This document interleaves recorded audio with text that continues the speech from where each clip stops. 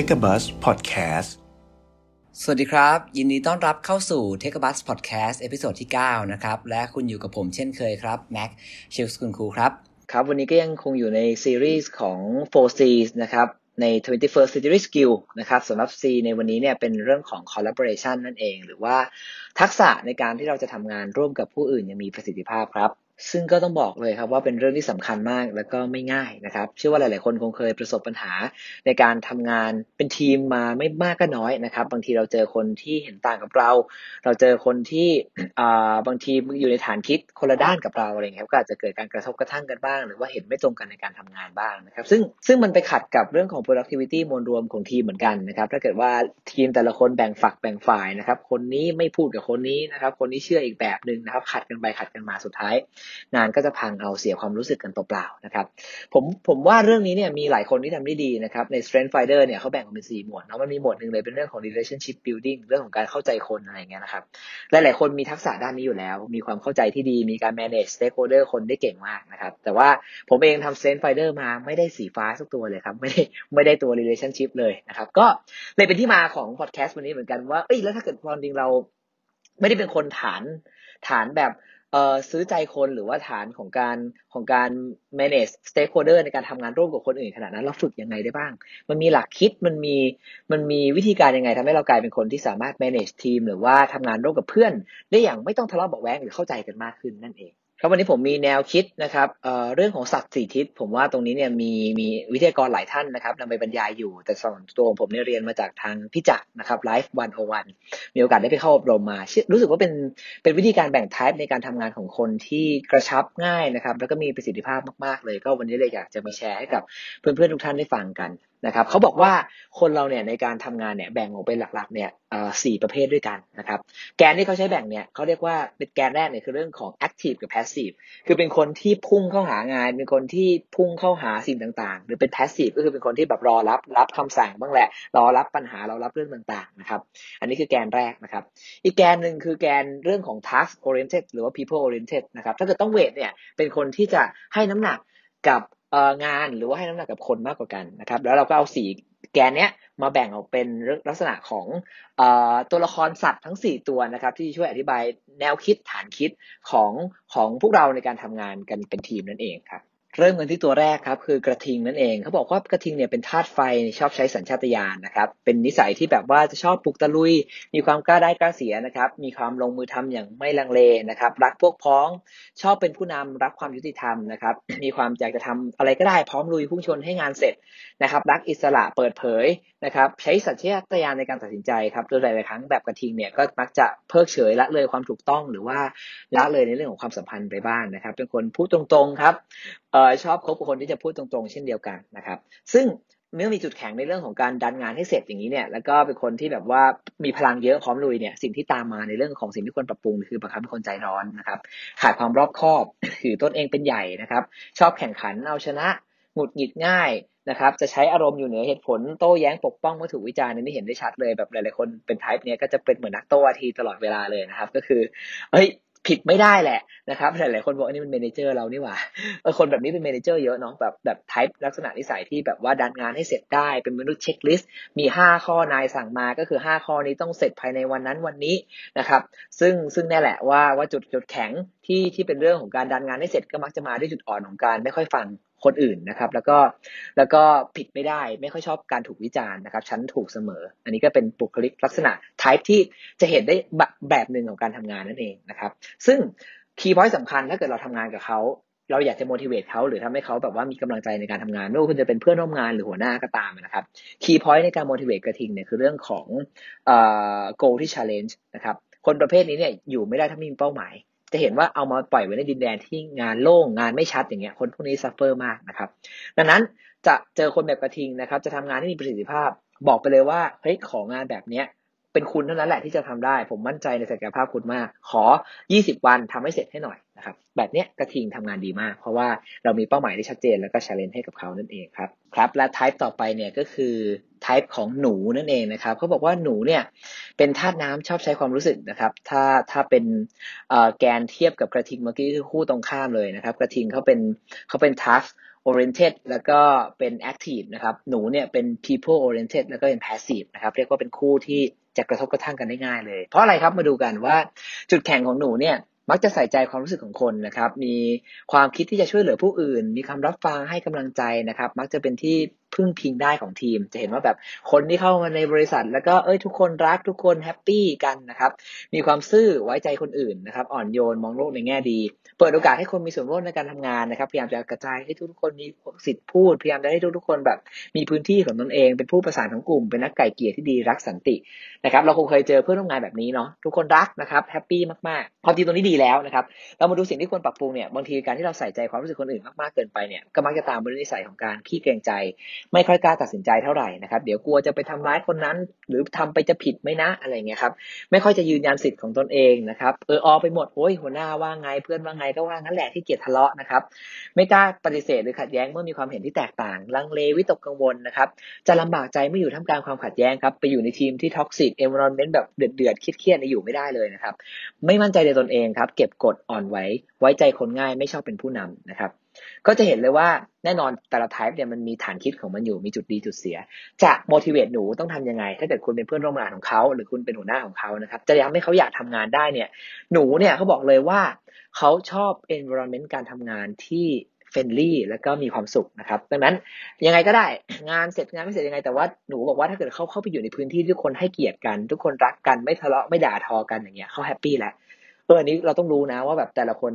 จะให้กระทิงแฮปปี้ในการทำงานก็แบบหนึ่งนะครับจะร่วมงานกับกระทิงก็ต้องให้โกลที่ challenge กับเขาจะทำให้หนูเขาอยากทำงานให้เขาแฮปปี้ก็ต้องให้บรรยากาศมันดีเพื่อนมันแฮปปี้โอเค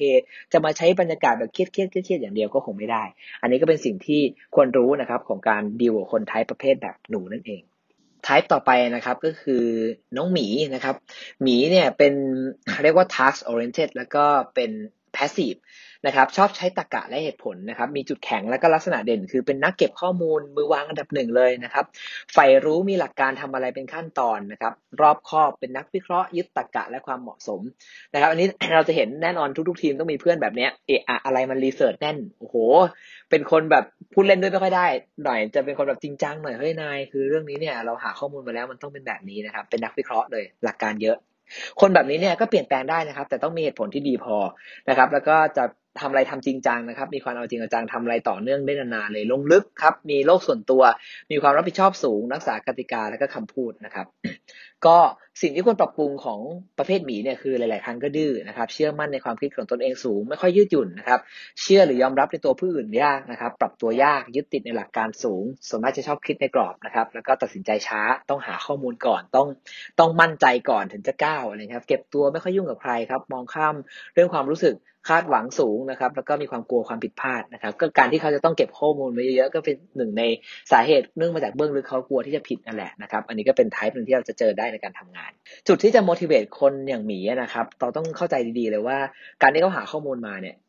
ความจริงเขาต้องการการยอมรับในข้อมูลนั้นๆนะคือในตัวหลักสูตรเนี่ยเขาเขียนไว้เลยว่าจะ motivate หมีได้นะครับต้องให้ความสำคัญหรือให้การยอมรับในตรรกะหลักการและก็ข้อมูลนั้นๆของเขาสมมติว่าคุณอาจจะคิดว่าแบบว่ามันอาจจะไม่ถูกหรือมันอาจจะช้าไปก็ได้นะแต่คุณปล่อยให้เขาได้พูดก่อนแล้วคุณก็บอกว่าขอบคุณมากเลยนะคุณที่ไปรีเสิร์ชเรื่องนี้มามันมีประโยชน์มากๆแค่นี้ผมว่าหมีแฮปปี้แล้วนะครับเป็นคนฐานที่แบบว่าฉันหาข้อมูลมาฉันคิดมาช่วยให้คุณค่ากับมันหน่อยเถอะนะครับก็จะเห็นว่าหลักการของกระทิงหนูหมีไม่เหมือนกันเลยนะครับกระทิงชอบโกลชาเลนจ์หนูชอบบรรยากาศการทำงานที่ดีแต่หมีชอบคนที่ยอมรับในหลักการหรือแนวคิดของเขาอันนี้ก็เป็นสิ่งที่เราต้องรู้นะครับในการที่จะทำงานกับคนหลากหลายประเภทมาถึงตัวสุดท้ายนะครับก็คืออินซีนั่นเองนะครับอินซีเนี่ยเป็น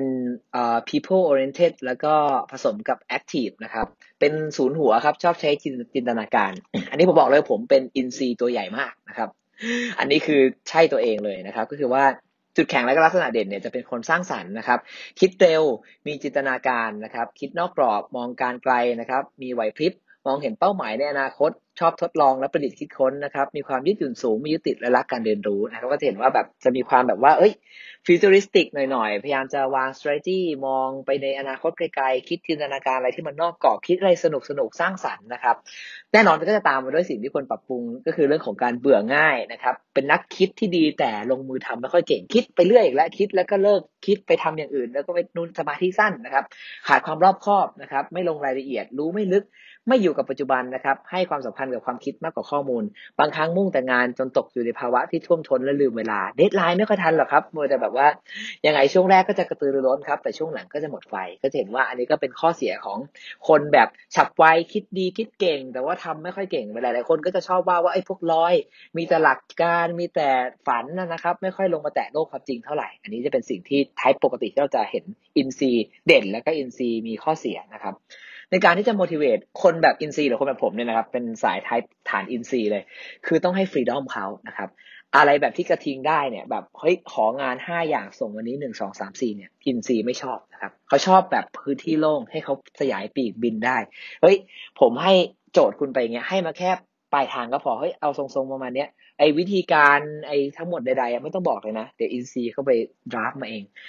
ให้สิทธิ์เขาในการได้สร้างสรรค์ให้สิทธิ์เขาในการได้คิดให้สิทธิ์เขาในการสร้างสิ่งใหม่นะครับและอินซีจะมีความสุขไอ้พวกนี้ไปอยู่ในบริษัทที่เป็นออดิตเฟิร์มหรือบริษัทที่เป็นไทป์แบบชัดเจนในแต่ละวันอย่างเงี้ยเบื่อมากเลยนะครับเป็นคนที่จะอยู่ไม่ได้เลยกับอะไรที่เป็นงานรูทีนก็มักจะเห็นไปเป็นครีเอทีฟไปเป็นอะไรที่ต้องเปลี่ยนบ่อยหน่อยไม่งั้นก็จะไม่ได้ใช้ศักยภาพของตัวเองอย่างเต็มที่นะครับ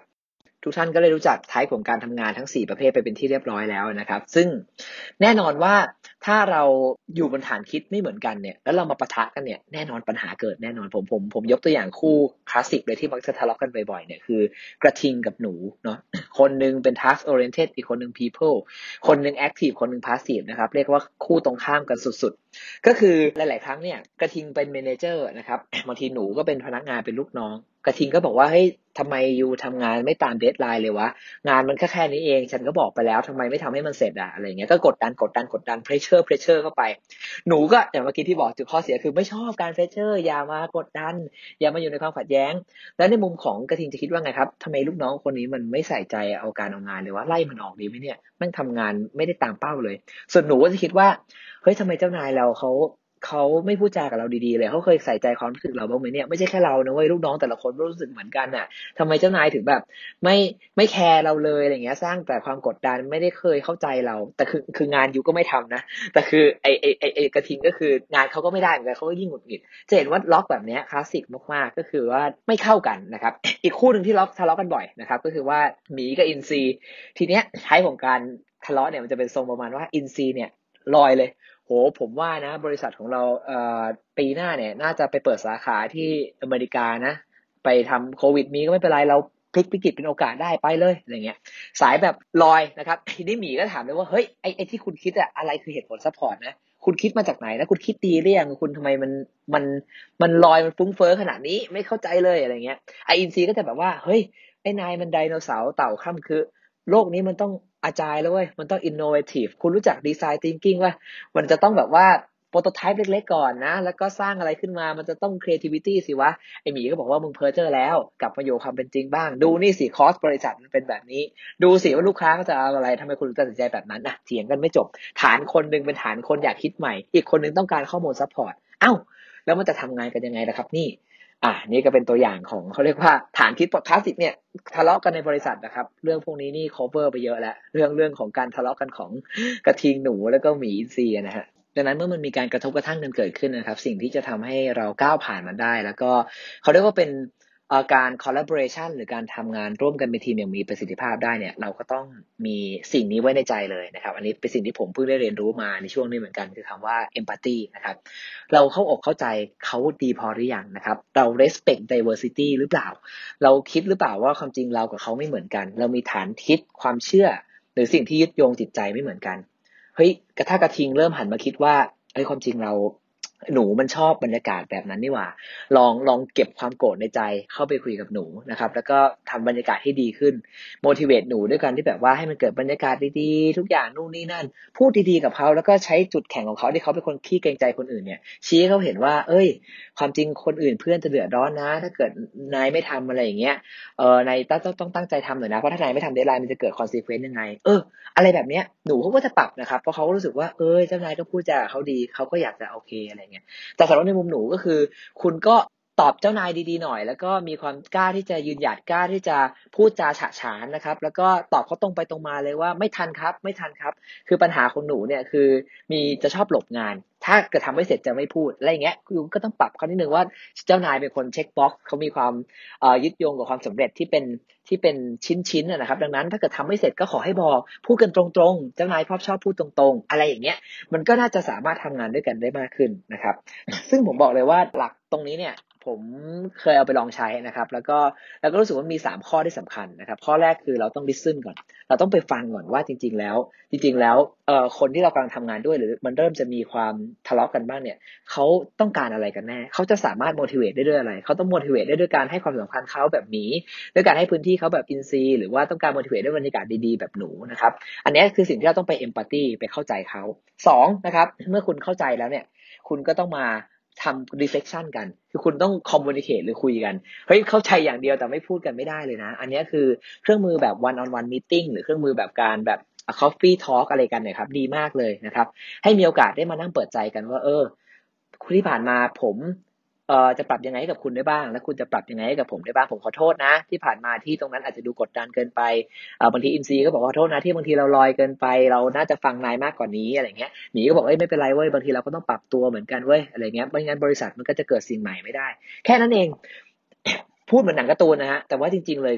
คือพอเราเริ่มที่จะเปิดใจรับฟังแล้วเห็นจุดที่อีกฝ่ายเขายึดถือคุณค่าแล้วเราไปมองเห็นคุณค่านั้นแล้วเราให้คุณค่าในสิ่งที่เขาเชื่อเนี่ยเขาจะให้คุณค่ากับเรากลับมาเหมือนกันอันนี้คือสิ่งที่เป็น reflection นะเนาะและพอ reflect กันแล้วเนี่ยสำคัญมากคือคุยกันไปแล้วเนี่ยต้อง practice ครับคือต้องเอากลับไปทำจริงไม่งั้นเนี่ยซวยก็คือคุยกันดิบดี reflection กันแต่กลับไปทำตัวเหมือนเดิมไม่ได้นะครับก็ผมว่า3ข้อเนี้ยคือlisten นะครับ reflection แล้วก็ practice นะครับฟังให้มากนะครับไปเข้าใจไป empathize เขาว่าจริงๆแล้วเขายึดถือในเขาเป็น type ไหนนะครับเขาเชื่อมั่นในอะไรนะครับแล้วก็ลองมาคุยกัน reflect กันว่าที่ผ่านมามันเป็นยังไงทำไมเราถึงทำงานขัดกันนะครับแล้วก็สุดท้ายก็คือไป practice เอาไปทำจริงเอาไปปรับใช้กับการทำงานระหว่างกันผมว่าเพียงเท่านี้เนี่ยมันก็จะทำให้การทำงานเป็นทีมในแบบที่ respect diversity นะครับในแบบที่แต่ละคนเชื่อมั่นแล้วก็ยึดถือในเขาเรียกว่าเชื่อมั่นในความคิดของแต่ละคนเนาะเชื่อมั่นในสิ่งที่แต่ละคนคิดต่างกันได้เนี่ยจะช่วยให้องค์กรหรือว่าทีมของทุกๆท่านนะครับดำเนินไปได้ด้วยดีนะครับไม่ทะเลาะเบาะแว้งกันแล้วก็มีความสุขในการทำงานนั่นเองก็ในภาวะวิกฤตอย่างเงี้ยนะครับที่หลายๆคนก็มีปัญหามากมายรุมเร้านะครับไม่ว่าจะเป็นลูกค้า supply chain cash flow นะครับก็อย่าให้ทีมมาเป็นปัญหาอีกนะครับผมว่าเรากลับมาตั้งมั่นเข้าใจความแตกต่างดูแลทีมกันให้ดีนะครับแล้วก็ก้าวผ่านพ้นวิกฤตครั้งนี้ไปด้วยกันครับผมสำหรับวันนี้ Take a Bus Podcast เอพิโซดที่9ก็ขอลาทุกท่านไปก่อนครับผมสวัสดีครับ